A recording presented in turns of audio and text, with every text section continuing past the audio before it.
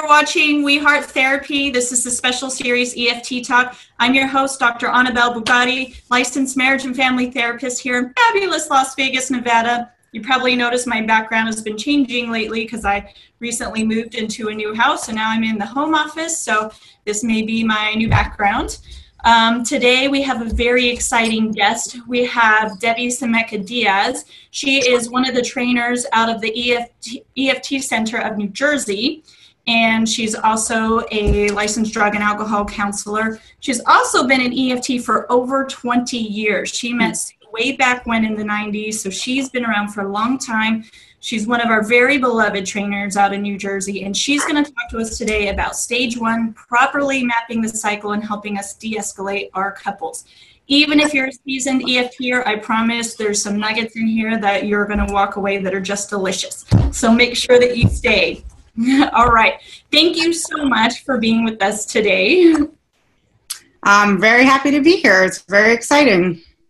So let's talk about stage 1 and mapping the cycle. So I know a lot of, especially beginning therapists in EFT, really struggle to figure out, kind of get their rhythm in mapping the cycle, and how do they take, the couple comes in and they just kind of pile out all this stuff. Yeah. How do you help organize that into the cycle? Mm-hmm. Well, I think there's a couple of things involved. You're right. Couples do come into our session and they want to just tell you all their stories about their relationship. So I think one of the things early on in EFT that we want to learn how to do is session management, or like kind of being in charge of the session, which is really about directing your couples to the information that you need to get from them. So sometimes I think we are trained to kind of sit back and let people share their stories with us. Like that's kind of like more of a therapeutic stance. If we do that in EFT early on, I feel like we open the doorway for them to talk about everything that they want to talk about in their relationship. Mm-hmm. And because we're doing emotionally focused therapy, I think right from the get-go, we want to build like a strong foundation and direct the people and say things like, "It's really nice to meet you. Thank you so much for coming. This is how I work." One of the things that I'll be looking at is different ways that you guys interact and impact each other.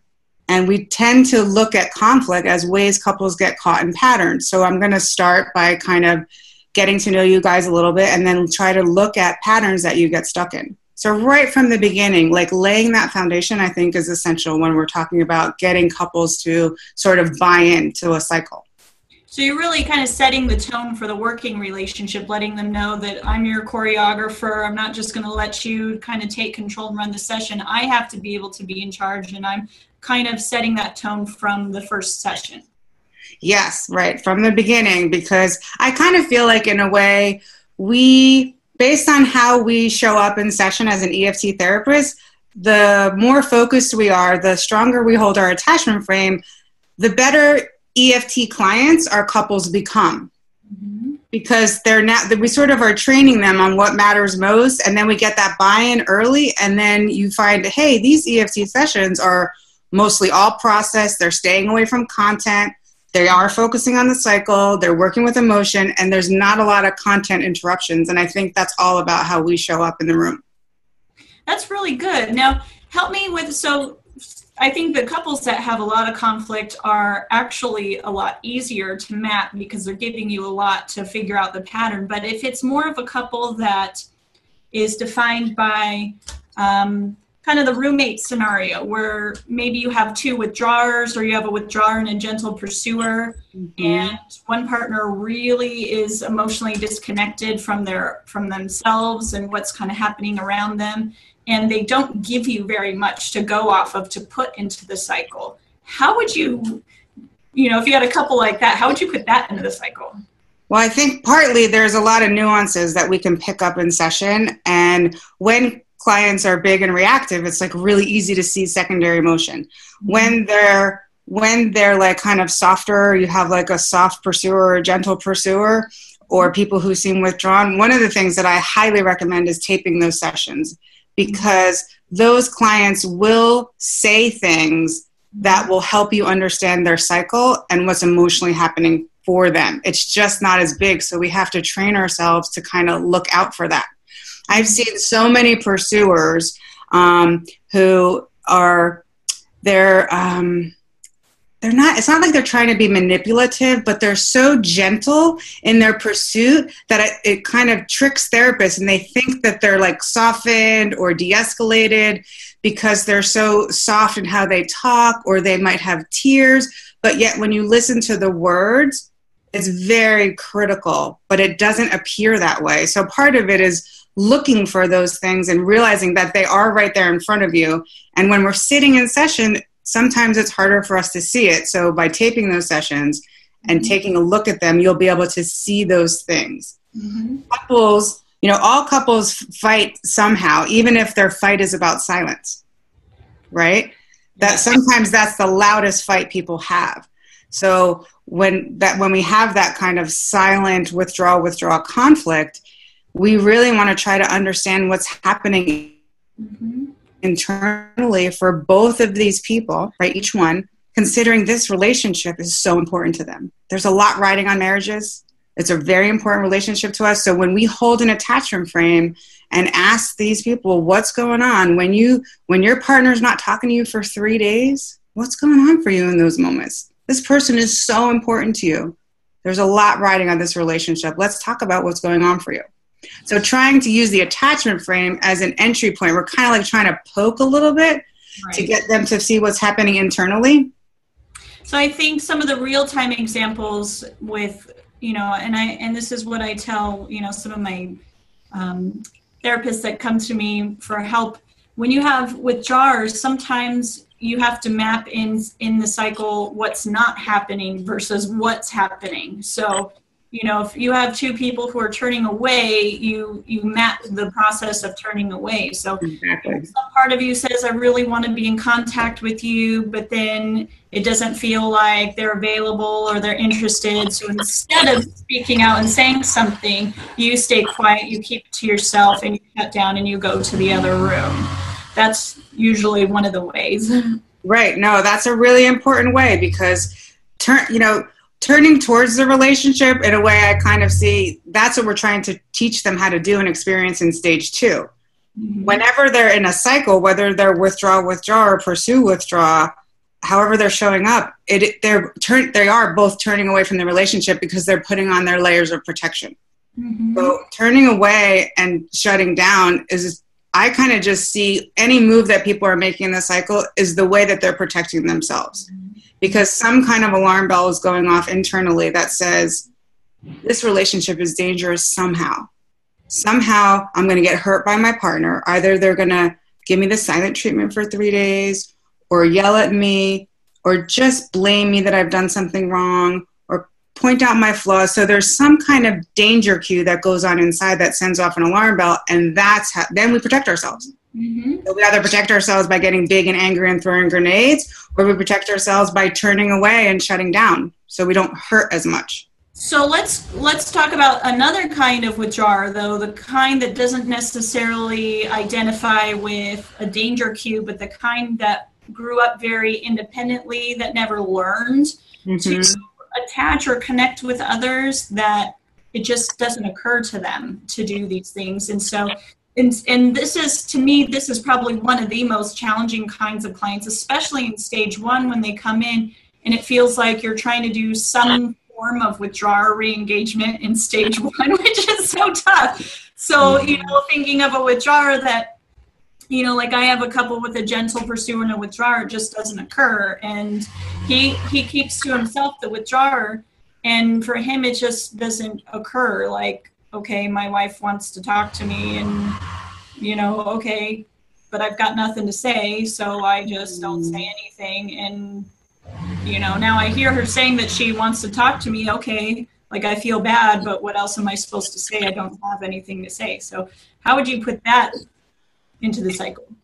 I would want to work with that person as far as the cue from the wife, right? Because in attachment relationship, she's sending him some kind of cue that does trigger something. So we need to trust that something's happening for this guy. Mm-hmm. So he might not be, his attachment longings and needs and emotional experience is not close to the surface.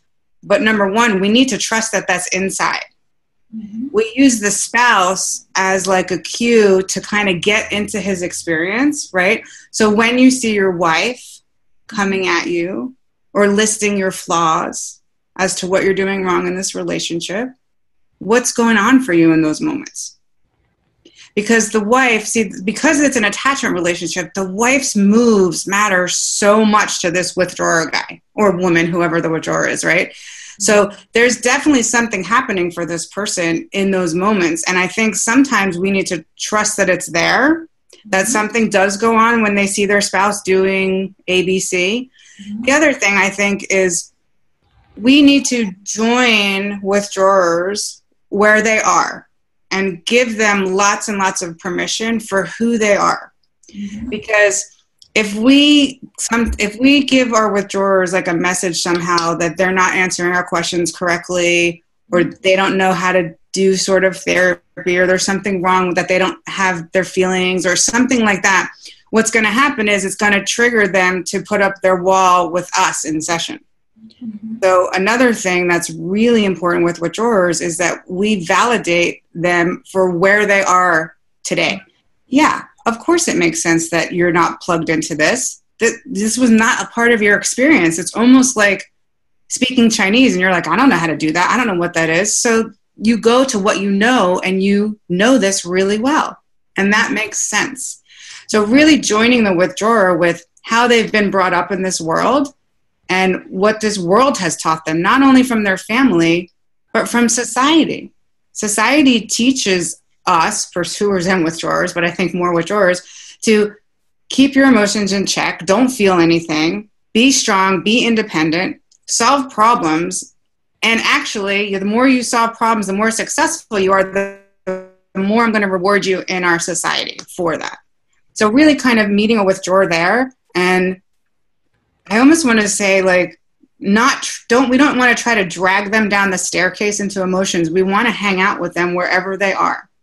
Mm-hmm. And give them a lot of time, a lot of space to figure out what their experience is without having them feel like there's something wrong with them.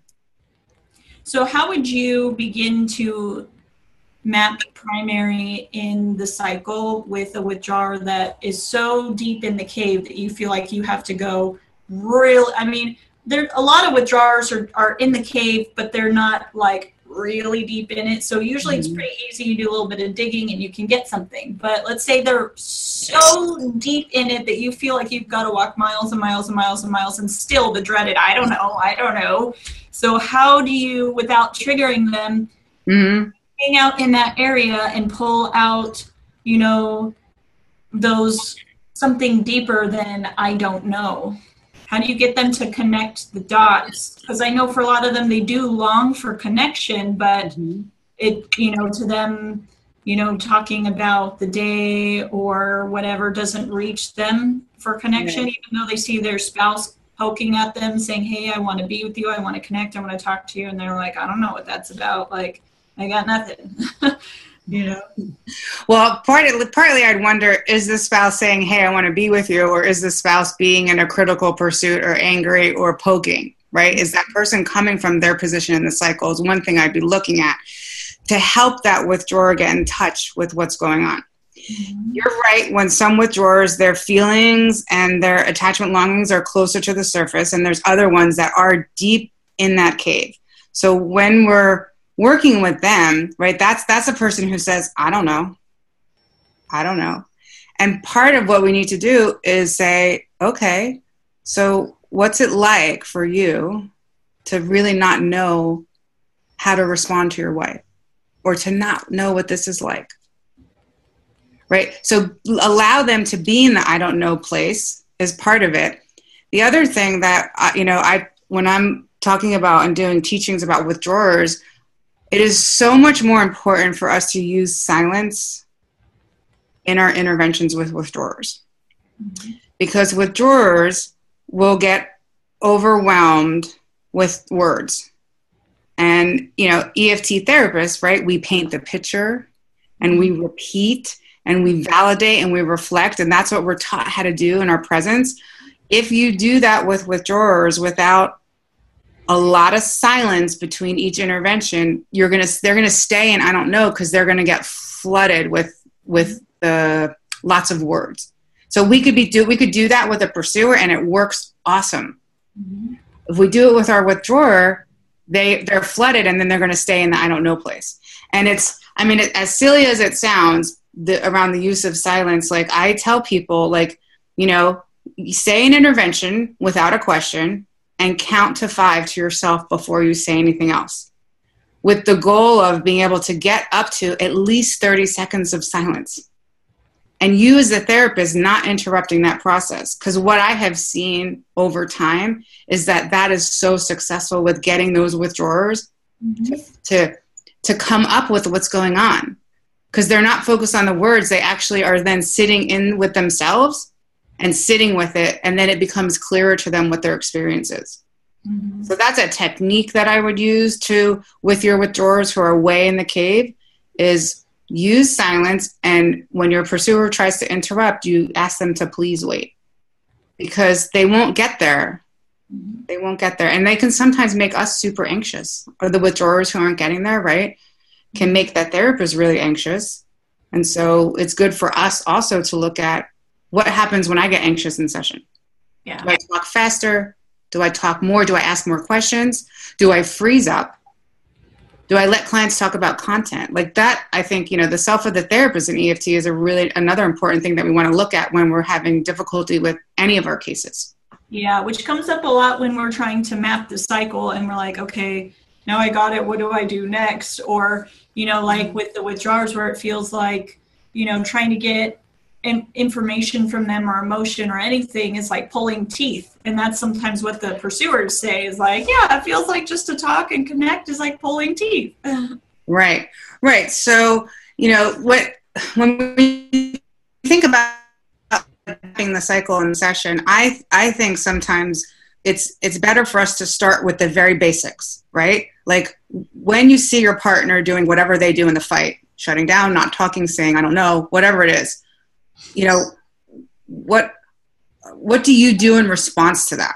So I'm starting with, what do you see your partner behaviorally doing, and what do you usually do in response to seeing that? And starting actually when we're mapping a cycle with just that reactive behavior in a back and forth kind of way, then we add in secondary emotion. Withdrawers do have secondary emotion, even if it's like a numb, like just kind of numb, I don't feel anything, because we have to trust that they are reacting to their pursuer's pokes. Mm-hmm. And so, the negative cycle is about people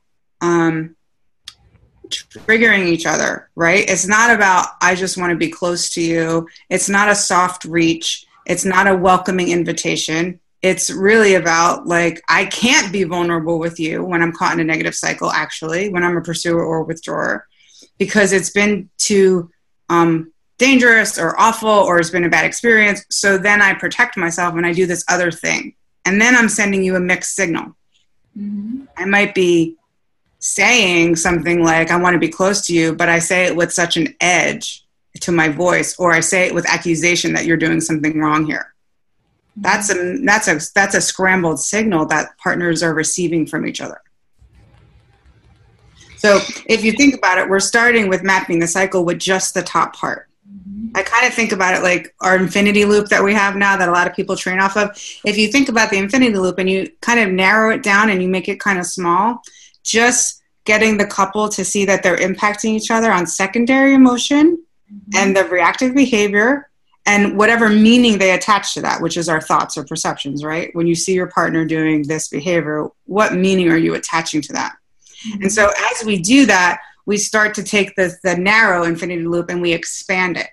And so the couple begins to get the bigger picture of the cycle. So the next thing we want to weave in is accessing their primary emotion. Mm-hmm. And then what kind of enactments would therapists start out giving when they're mapping the cycle? I think like first round enactment, it's always good to, even if it's just from an insight place, right? If we get somebody to say, I feel uncomfortable or inadequate or sad or something, but they're not accessed, right?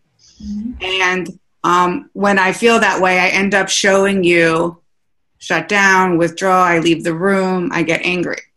So I like to do my first round of enactments with the cycle around just the insight that there's something more going on, and this is what I show you, right?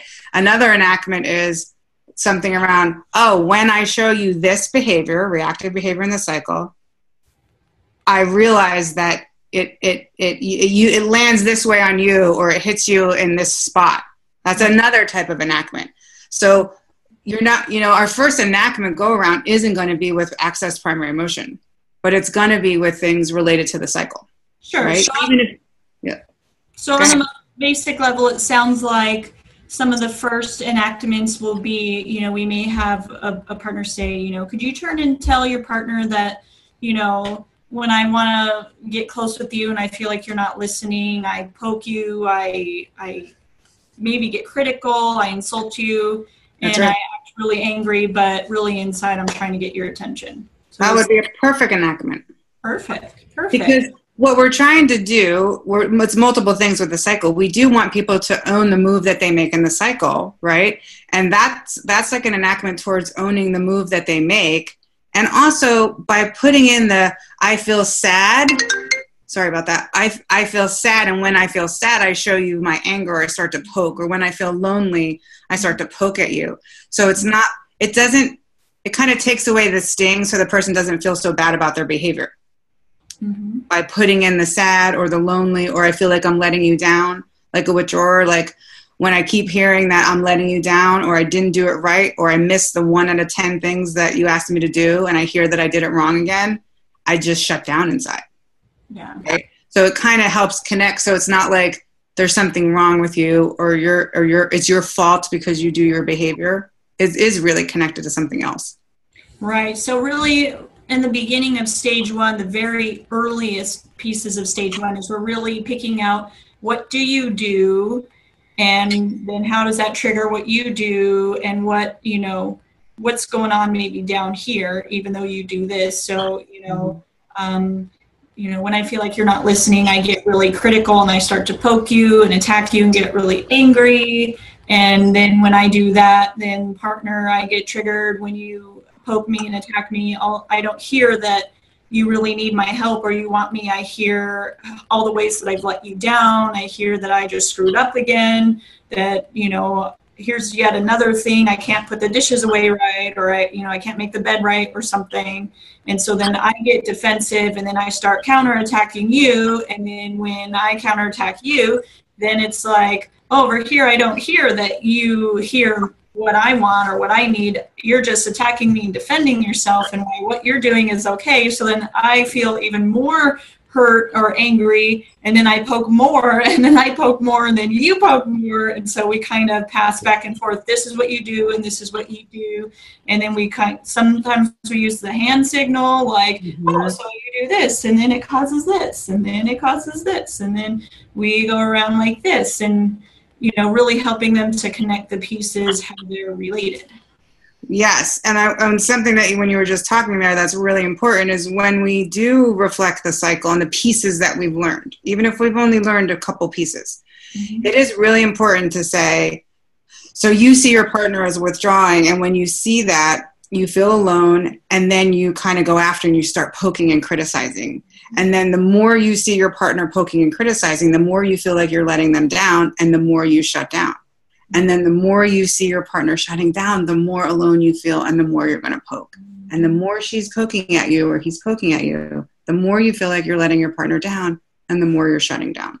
So what is really important there is the back and forth. Instead of just summarizing and reflecting a cycle like in a 1 infinity, it's really important for us to kind of get that back and forth piece. So the couple, first of all, so neither person feels blamed. If we start somewhere in the cycle and end somewhere without doing that back and forth piece, it's like somebody almost started the cycle, if you will. And that whole point of what we're trying to do is kind of take away blame from each other and see how they're caught in a loop because of how they're experiencing each other. And it sounds like the progression of stage 1, I know a lot of therapists beginning EFT therapists get kind of anxious and feel like, oh, we're hanging out in stage 1 too long. And, depending on, how escalated the couple is, you may spend the most amount of time in stage 1 de-escalating them because, for some couples, the only reason why they're not connecting is because of the fighting. You clear that away, then they're connecting. But, sometimes they feel like in such a hurry, okay, I've gone over the cycle, what do I do next? And we may, go through the progression of the cycle. So one session we may spend just getting the bare nuggets, and maybe do a brief enactment like we mentioned earlier. Oh, I get angry and then I start to poke you. And when you poke me, I start to shut down and I don't want to talk to you. And then, next session we'll build on that and we'll go a little bit deeper and then we'll connect that and do an enactment. Like, inside, I really long to be close to you, but I don't feel like I can get you, so I start to poke and blame, whatever. You start going into a little bit of primary, and then you may do an enactment around that. And then the next week, you'll go again, and you'll go again. And oftentimes, very early in stage 1, I'll have clients getting into fights more regularly, and I'll use the fight from the week to illustrate the same cycle. See, this is the same thing that we talked about last week. And but what about when the cycle is not so, when it's more complex, like, 2 withdrawers, or I think one of the more complicated ones is when they come into therapy for an attachment injury, like an affair, and the betrayed partner doesn't see themselves as part of the cycle. They think, we're just here because my partner cheated on me and I have all this pain. And the other partner, the one who stepped out, is saying, I had this affair, but, I was really disconnected in the marriage, and that's what I want you to see, and I want to change the marriage. And the other person's just not buying into themselves as part of the cycle. How would you address that? Well, the first thing I would say is alliance, our step 1 in EFT, right? So the person who's feeling betrayed, we need to join with them and connect with them in that place, validate that until they feel safe with us. Because we can't go into tracking a cycle with that person, right? The betrayed person. It'll damage any alliance that we're trying to build if we start there. So it's part of it starting where your clients are showing up. Validating also the affair person who said there are things wrong with our marriage. Like, to be able to validate that person and say, yeah, I totally get it. Yes, for a third person to get involved here, there was something at least on your side that you were seeing and experiencing where you were not feeling connected to your spouse. And on your side, you thought things were fine in your marriage, and then you got blindsided by this affair, and it feels like you're cut off at the knees. So joining that person where they are before we try to really kind of track a cycle per se. Once we have that alliance intact and they both are feeling comfortable with us, I usually tell people with affair cases like this, one of the things that's super important for me is for us to go back before the affair so I can understand your relationship. And the reason I want to understand how things were before the affair is because in order for you guys to heal from this and to not have it continuing to run your relationship, all 3 of us have to really understand what it was like before. Otherwise, when anything happens that's similar to that, it will activate the mistrust and you guys will never be able to heal from this affair. Right. So in a way you're saying, let me help you make sense of what was really happening in the relationship that led to this occurring, even though, again, we're saying understanding is different than justifying. We're not justifying the behavior, but we do want to understand the emotional dynamics at play so that we can work to heal from this and affair-proof your relationship going forward. Yeah, and I love that word, affair-proof, exactly, because that person who was betrayed, they're going to look back and they're going to, the hindsight's 20/20. They're going to see all the things that were wrong or problematic in the marriage. And anytime they see their partner doing that, let's call it as it is, their role in the cycle, when they see their partner doing that, that's going to activate mistrust. Mm-hmm. Right? So it is so important for us to get their buy-in. And the first way is always going to be to join with them where they are, validate them where they are. And with an affair, like being really explicit that the person who stepped out, they are responsible for that, no matter what kind of cycle this couple was in. Like the person who stepped out and did the affair is responsible for that move. And you can't put blame on either one of them, or you can't put blame on the other partner for that, right? So being clear with that, I think, is very helpful for the couple. The other thing, I mean, with affairs, there's a lot of stuff going on with affairs, I think. And one of the things that happens is the person who had the affair, all of my experience in doing this work, they are filled with shame in what they did to their partner. So because they have shame inside, they're so motivated to get past this affair that they're trying to drag their partner to the finish line to get over the affair. Because what they're really trying to do is not feel their shame. Right? So if I can get you to stop worrying about the affair and start trusting me again, then I don't have to feel my shame. And that we know is never going to work, right? Because then this person who was betrayed is sitting here suffering, and the person who had the affair is like sitting here alone trying not to feel their shame, which just keeps them caught in the cycle. So I have probably 90... I'm in Vegas, guys, so I have 80 to 90% of my couples that come in with infidelity. And most of them I'm able to, I wouldn't say cure, but I'm able to get them to digest the cycle in the usual way. But every once in a while I get a couple that just doesn't, you try your whole bag of EFT tricks and they're still like, won't crack.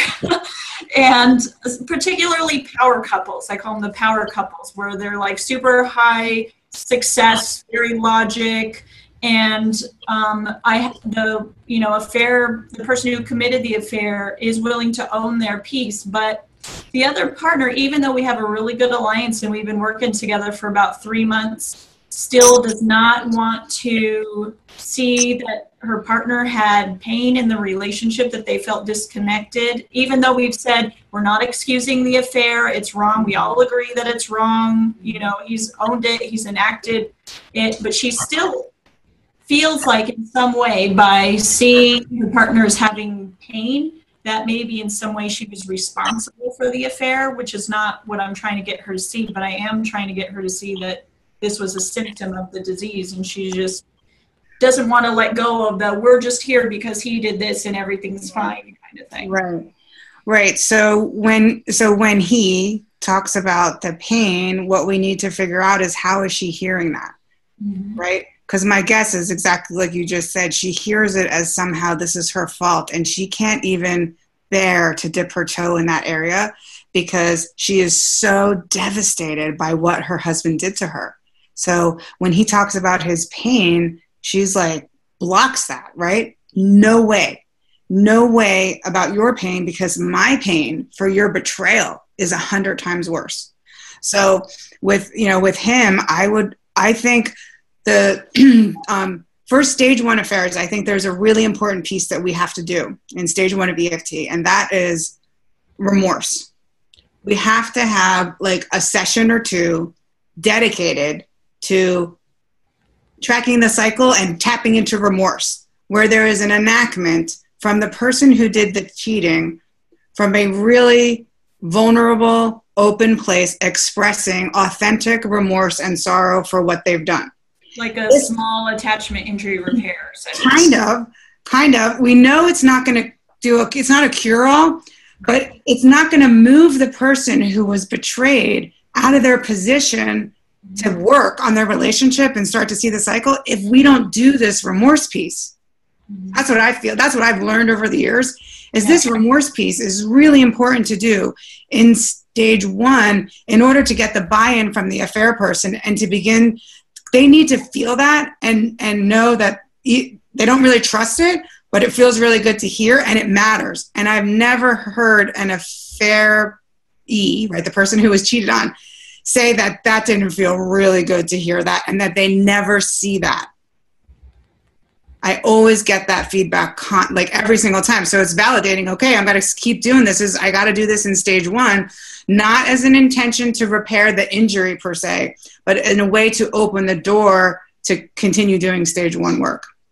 I often talk about in stage 1 with the affair couples that part of what their dynamic now is how they're trying to navigate the healing process and how they get caught as they navigate the healing, and helping them both realize this is something they both have to grieve, because there was the person who was betrayed and they're so hurt and this was such a shock, and they have to grieve that pain and that damage. But then the affair person, oftentimes this was something that was out of character for them, something they never thought they would do.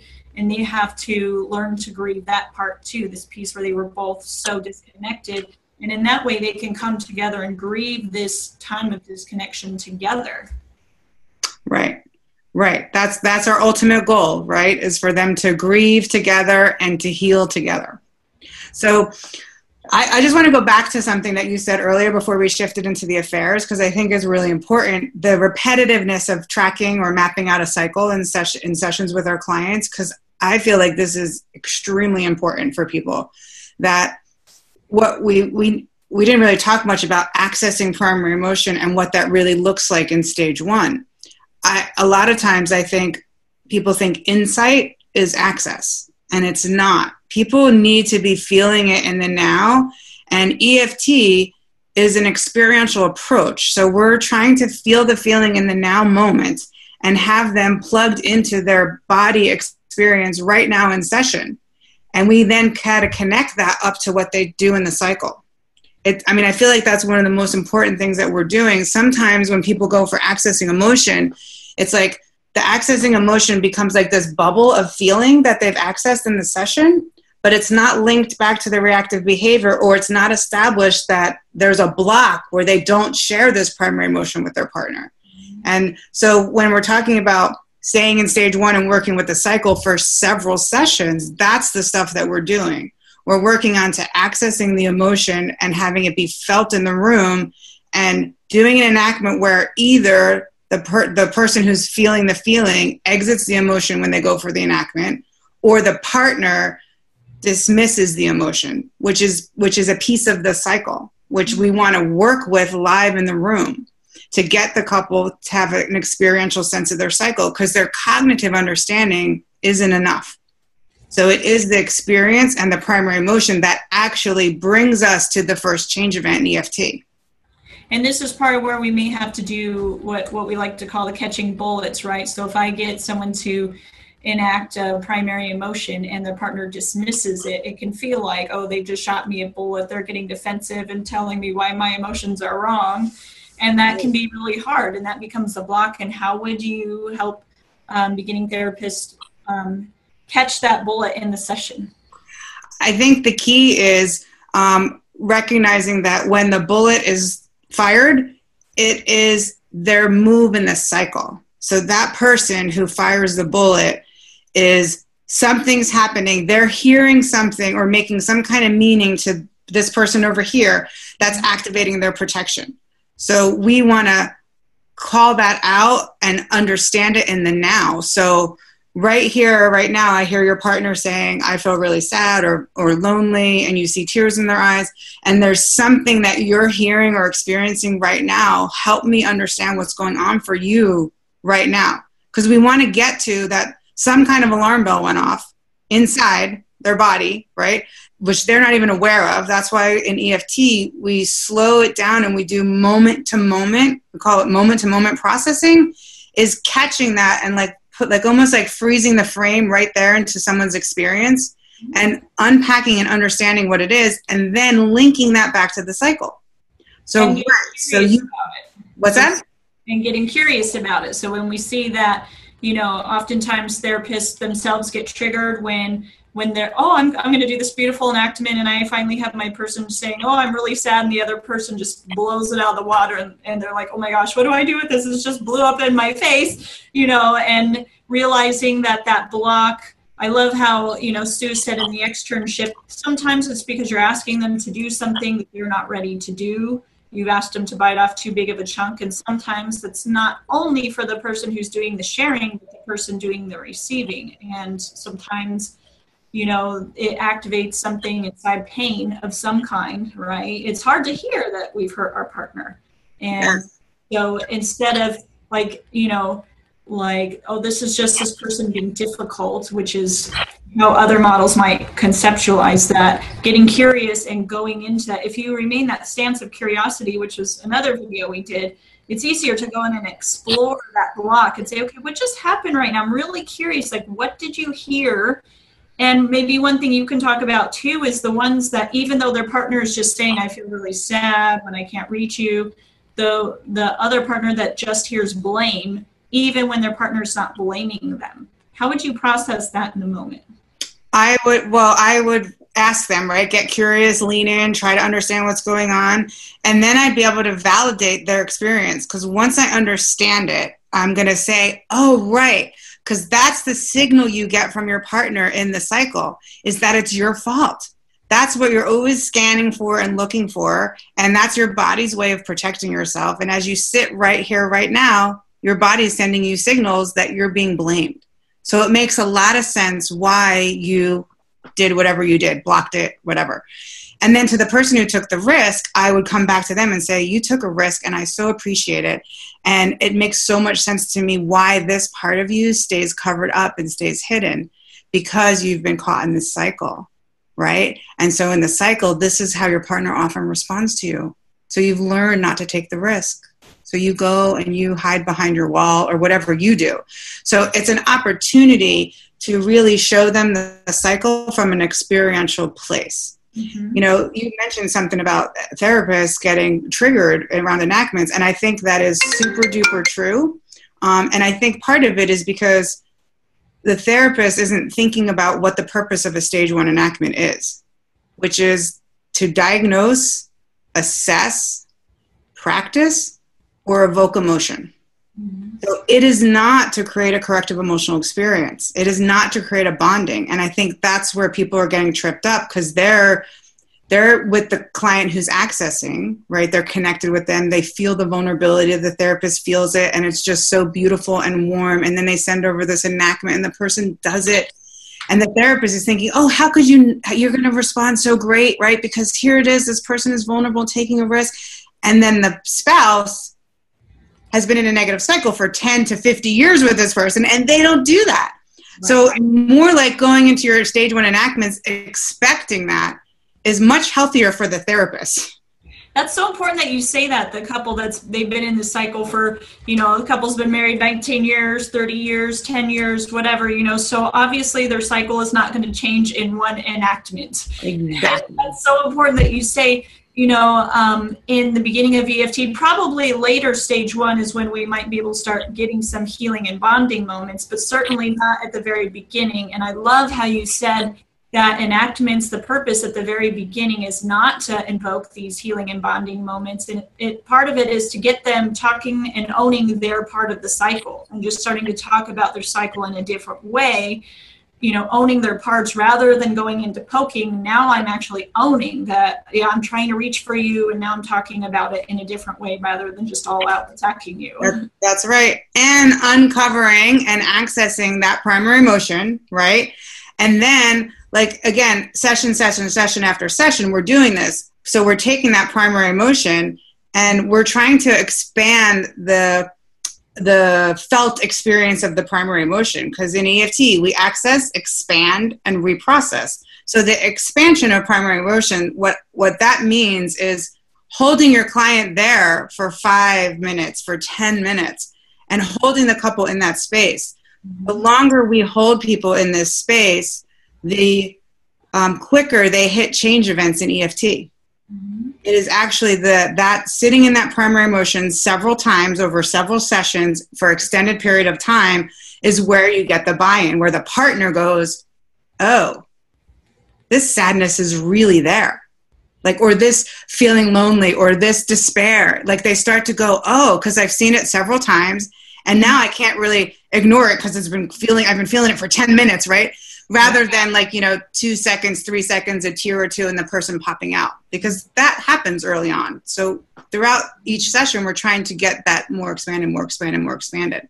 And as you map and validate, it's also important, it's okay to say, you're right. Like, this is so new. You don't quite know what to do with this. You've never really heard your partners being sad. You've never really seen them as sad. So of course it's going to be weird that suddenly now, instead of all this anger, you see that there's sadness underneath, and you don't really know what to do with that. Of course, Yeah. you know, totally validate. And I love how you said session after session after session, because again, therapists, I know a lot of us, and I myself, when I was first learning EFT, got really anxious. And sometimes you have the clients putting the pressure on. Okay, when are we going to start to feel better? When are we going to start to feel better? We've been here for 4 months. Why aren't we feeling better? And I kind of equate it to however long they've been married or together is kind of the size of the ship, you know. So if they've been together maybe 1 or 2 years, they got a little schooner boat, which will probably turn around really fast. But if they've been married 10, 15, 20, 30 years, you're talking about the Titanic. It's going to take a long time to turn that ship around. And it's okay that it takes a long time, and, you know, slow and steady wins the race is what I always say. That's right. That's right. And the slower you go in EFT, which is like slow pacing moment to moment in the now, the faster you're going to get results. So we often start with, they bring us a fight from outside the session, and we explore and we track the cycle. And we are always looking for the cycle to show up in the room and the now between them. Mm-hmm. Right? And then when it does, we go really slow through that processing with them. And the slower we go, the faster they understand it and get that experiential sense of the cycle. So we go into our EFT session 2 and we already know the cycle. The couple does not know the cycle by session 2 or 3 or 4 or 5. Right. And so 2 things I want to say is, too, if you've done this enactment and you know, it kind of blew up in your face, one person didn't quite get it, and, you know, and it's the end of session and they're kind of escalated, the way I kind of tie that off. I love how Aviva Rizal, if you see my other videos with her, she says, tie a tourniquet bow. Mm-hmm. This is where we get stuck. This is how you guys get caught. This is what we're going to keep working on. This is what we're going to fight. So that's usually when I find that at the end of session, I have to wrap it up. I say, good job, guys. I know this didn't, you know, feel like we got somewhat resolved, but actually some really good, helpful information came out today. We found out exactly where we get stuck. This is a big stuck place, and this is what we're going to continue to find. So this was so helpful. And then next session, go in, okay, this is where we get stuck. But something else, too, I want to switch, you know, that you said is when the train went off the track for a second. So, when you're trying to access the emotions with couples, even if they had the fight during the week and you're processing it, and you ask them to share, and you're trying to get them in the present, into their emotions, and they're just like, well, this feels awkward because, you know, the fight's over and I'm not really feeling it, or it feels too staged because you're setting it up and it's not natural. How do you kind of address that with the client in those situations? If the client's saying things feel too staged, or usually they'll say that around an enactment, I find, I usually respond by saying, you're right. It is kind of staged. I'm actually asking you to turn and say this thing, a very specific thing. So what I would like you to do is make it real by how you share it. You can choose to open your heart up and share it from a place of vulnerability, or you can just mimic and share it with words. So that's totally up to you. So I put it back on them. That's great. Right? That's fantastic. I'm going to borrow that. Borrow that all you want. Oh, that's awesome. That's awesome. So again, you know, kind of to summarize, stage 1, you know, it's okay that it takes time, and stage 1 is really a large progression, and couples usually come in highly, highly escalated, or they may be a couple that's more, their cycle is defined by what's not happening, why we're not reaching to each other. You know, maybe we don't really fight, but we're not turning to each other for connection, and you want to map, what are we doing instead of turning to each other for connection? Why do we turn out, and what happens when we turn out? And the highly escalated couples, of course, they're giving you a smattering of stuff. And again, dive through the content to stick to the process. Okay, so you do this because you're going to find the common themes. Whenever this happens, my go-to tends to be this. And then when I go to this, then my partner goes to this. And when I go to this, then you go to this. And then you go to this. and we're going to continually go back and forth and weave them together. As in, this isn't, and I've heard some people unfortunately get turned off of EFT as clients from people that don't understand. This isn't a, oh, you know, we're each to, like, they heard it as, oh, we're 50-50, so I hear blame, right? And it's not about that. It's we both bring something into the cycle and impact each other in ways that, you know, doesn't quite work for us. And it's not about find the bad guy or assign blame. It's about, does this work for us? Does this not work for us? Right. And can I just add something? We bring something to the cycle because of our attachment longings. And that is essential. And that's where there's absence of blame, I think. Is when we put people's behavior, when we run it through an attachment lens, and we trust that there's an attachment bond between this couple that has been frayed over years because of the cycle, but yet they're still trying to fight. Like, their moves in the cycle is actually them fighting for their relationship to preserve it or to get it more engaged, pursue or withdraw. But it's because they love this person. It's because they're desperate to fix this or keep this person or not lose this person. So the stronger we hold our attachment frame and show them that, the more we get out of any kind of blame. And that's the step 4, where we attachify. I know Sue doesn't quite like that word attachify, but I think it's quite lovely. You know, when we constantly loop back all of the behaviors to the attachment intentions, then also the client doesn't feel so pathologized or like, you know, I'm the bad guy because I get so pissed off at you. It's because I'm actually fighting hard for the relationship. I'm really, you know, clawing to hang on to this connection, or I'm shutting down because I want to make sure that I don't add to it and make it worse and lose you. Because maybe if I say something and you confirm my worst fear, then I lose you, and that would be awful. So I'm avoiding losing you by shutting down. So they just have different stances and constantly linking that step 4. And again, stage 1, the way we work through that is knowing the steps and stages of stage 1, step 1, 2, 3, 4, and using the mini map, you know, the dancing, the tango, to work through, okay, today's session, we're going to go in and we're going to do steps 2, 3, 4. I kind of feel like after probably the, you know, second and third session, you're never without step 4. Like, step 4 is in everything. I feel like even through stage 2, you always have step 4. But, you know, you're using the mini map. Okay, so we're going in, we're going to do 2, 3, 4, and then knowing the mini map, which is, you know, how we're going to dance the tango. So that's, the mini map is that session within session map. And the 2, 3, 4 is kind of the trajectory of what we're doing throughout, you know, EFT, the steps and stages. So, you know, using that mini map, which is, you know, we're going to, you know, what's the first part? Setting up the accessing the. We're going to enter through present process is the first one. Process. Then we're going to access primary emotion and deepen it. Then we're going to send over an enactment, and it doesn't matter what happens there, because we're going to process what happened, right? So stage 1, stage 2, doesn't matter. That's the beauty of the tango. So we process what just happened, and then the last piece of the tango is showing the couple, organizing what just happened, tying a bow to it. It's almost like you zoom out and you say, let's see what just happened here. Yes. And it's either different from the cycle that they're used to getting caught in, or it's the cycle showing up and the protections getting activated because fear gets touched.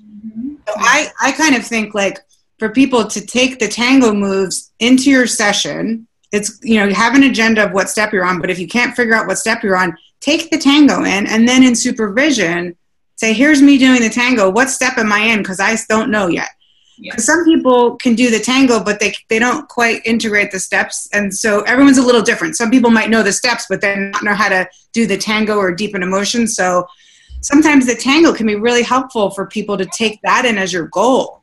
Yeah. The tango really gives you that in-session framework for how you're going to get through the steps and stages. And I know the steps, I just don't have the words memorized on the map. So I'd have to look at the map. I remember what they are. And, you know, again, like, I love the end of the tying the bow. And sometimes that bow is, as Aviva says, the tourniquet bow. If it blew up in your face, you're going to tie it off and say, okay, look at this hard thing you guys do, and this is where we get stuck. But either way, at the end, we're going to step back and say, okay, look at what just happened, or look at how you guys fought the cycle right now. And you're going to use that as you work through de-escalation. And I love how you say, you know, session after session after session, guys, be patient. Slow and steady wins the race. You know, don't be in such a hurry to get through stage 1, because you want to create permanent, lasting change, not Band-Aid it and send them out the door. And then, you know, sometimes when you haven't, you know, spent enough time in stage 1, you'll find your couples will re-escalate in stage 2. Exactly, because they don't really get the cycle. That's those couples. Because some therapists can be really good at creating bonding events and creating safety in the room, but because it's not tracked back to the cycle, because the couple doesn't know what they do in the cycle, and that these feelings are connected to a negative cycle, of course they're going to relapse and get back into escalation. So that stage 1 is so important. It's your foundation. It's the better you do stage 1, the more successful you'll be in stage 2. Right? Because it's really about the couple understanding their cycle, and the buy-in is about seeing your partner's behavior through the attachment frame. I can see my behavior through the attachment frame the first time you hand it to me, right? But for me to really believe that my partner is desperate to connect to me, or I'm the most important to them, that's why they do this, or that they're trying to preserve the relationship and they're afraid it will escalate, so they need to keep it calm so they don't lose me. That's the part that takes time.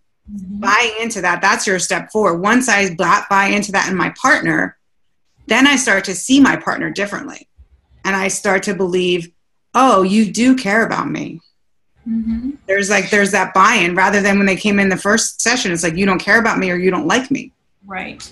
And oftentimes that repetitiveness helps them digest the cycle, because maybe the first go around or the first session, they're not really able to take it in and internalize it. So the more you go over it and over it and over it, and I know, guys, sometimes it'll feel like you're beating a dead horse, but each go around, it just goes a little bit deeper in for your client till eventually they're able to fully digest what's happening and really internalize, oh, okay, this is where we're stuck, and we're both a part of how we get stuck. And, you know, this is how it keeps us from being able to have the deeply connected relationship that we want to have. Yes, for sure. Getting that to the couples and getting them to really understand their cycle is essential. And what I would ask people, the people out there doing this, ask your couple what they know about their cycle or pattern or whatever word you're using. Go into your next session and ask them that and see. Because sometimes we think they know and then they're like, huh? Because you're right, they haven't digested, even though we've said it a bunch of times. So go in and ask them. There's nothing wrong with asking them and checking in to see where you are with them. Sometimes when I ask them for that, I'll say, okay, pretend I'm an alien and I know nothing about your cycle. Tell me how you guys get stuck. What is your dance that you guys do together? Yeah, don't you find that helpful when you ask them? Helpful in it tells you how much they took in, where they're at, where you still need to work. So maybe they can reiterate the cycle to you, which means they have it 100% insight, right? And they know it cognitively. So that's your entry point to, okay, I'm going in and I'm accessing emotion and I'm going to hold it. I'm going to expand it as long as I can. And I'm just going to send over the enactment and see what happens. That will tell me if I'm in stage 1 or stage 2, if you're questioning it. Yeah, and sometimes I'll also ask if they understand their partner's stance in this cycle. If they say, well, my partner does this, and I say, and, you know, what have they said that's really about? What do you kind of understand of that? And if they get it, I'll know that it's sunk in and we might be ready to move in. And if they're still not quite getting it, I know I need to spend more time there. That's right. That's right. Awesome. Yeah. So, Debbie, you have some training videos coming out, right? Which we love, training videos. Yay! Yes, I have 2 that I'm working on putting together, both for stage 1 affairs. So I'm really glad that we talked about that today. Yes, we need that so much. And it's, you know, it's the remorse piece that I was talking about. One couple with, you know, an infidelity in their relationship. The other one is a 20-year affair with the husband's brother. Wow. Yeah. And it was a live consultation that I did. And for me, it just shows the power of this model. And that we need to hold space for people to work through what's going on. I mean, it's a great session. So I have 2 extremes, both stage 1, but extreme differences in the affair to help people see how to apply EFT in stage 1 when you're working with affairs. And how soon can we get our hands on a copy of your training tapes? I know. Yeah, I got to get transcript for number 2 done. I want to do transcripts so everyone can have that, and label interventions. So I'm still working on that. So I'm hoping that they'll be out shortly within a few months because, perfectly. So hopefully before the end of this year then. Oh yeah, that would be my goal. That's a great goal. Now you just set my goal for me. Awesome. And so when they do come out, how will we be able to find you and find your tapes and Okay, so I will definitely announce it on the listserv for those people who are on the listserv. So it'll come out a couple times so people know that that's available.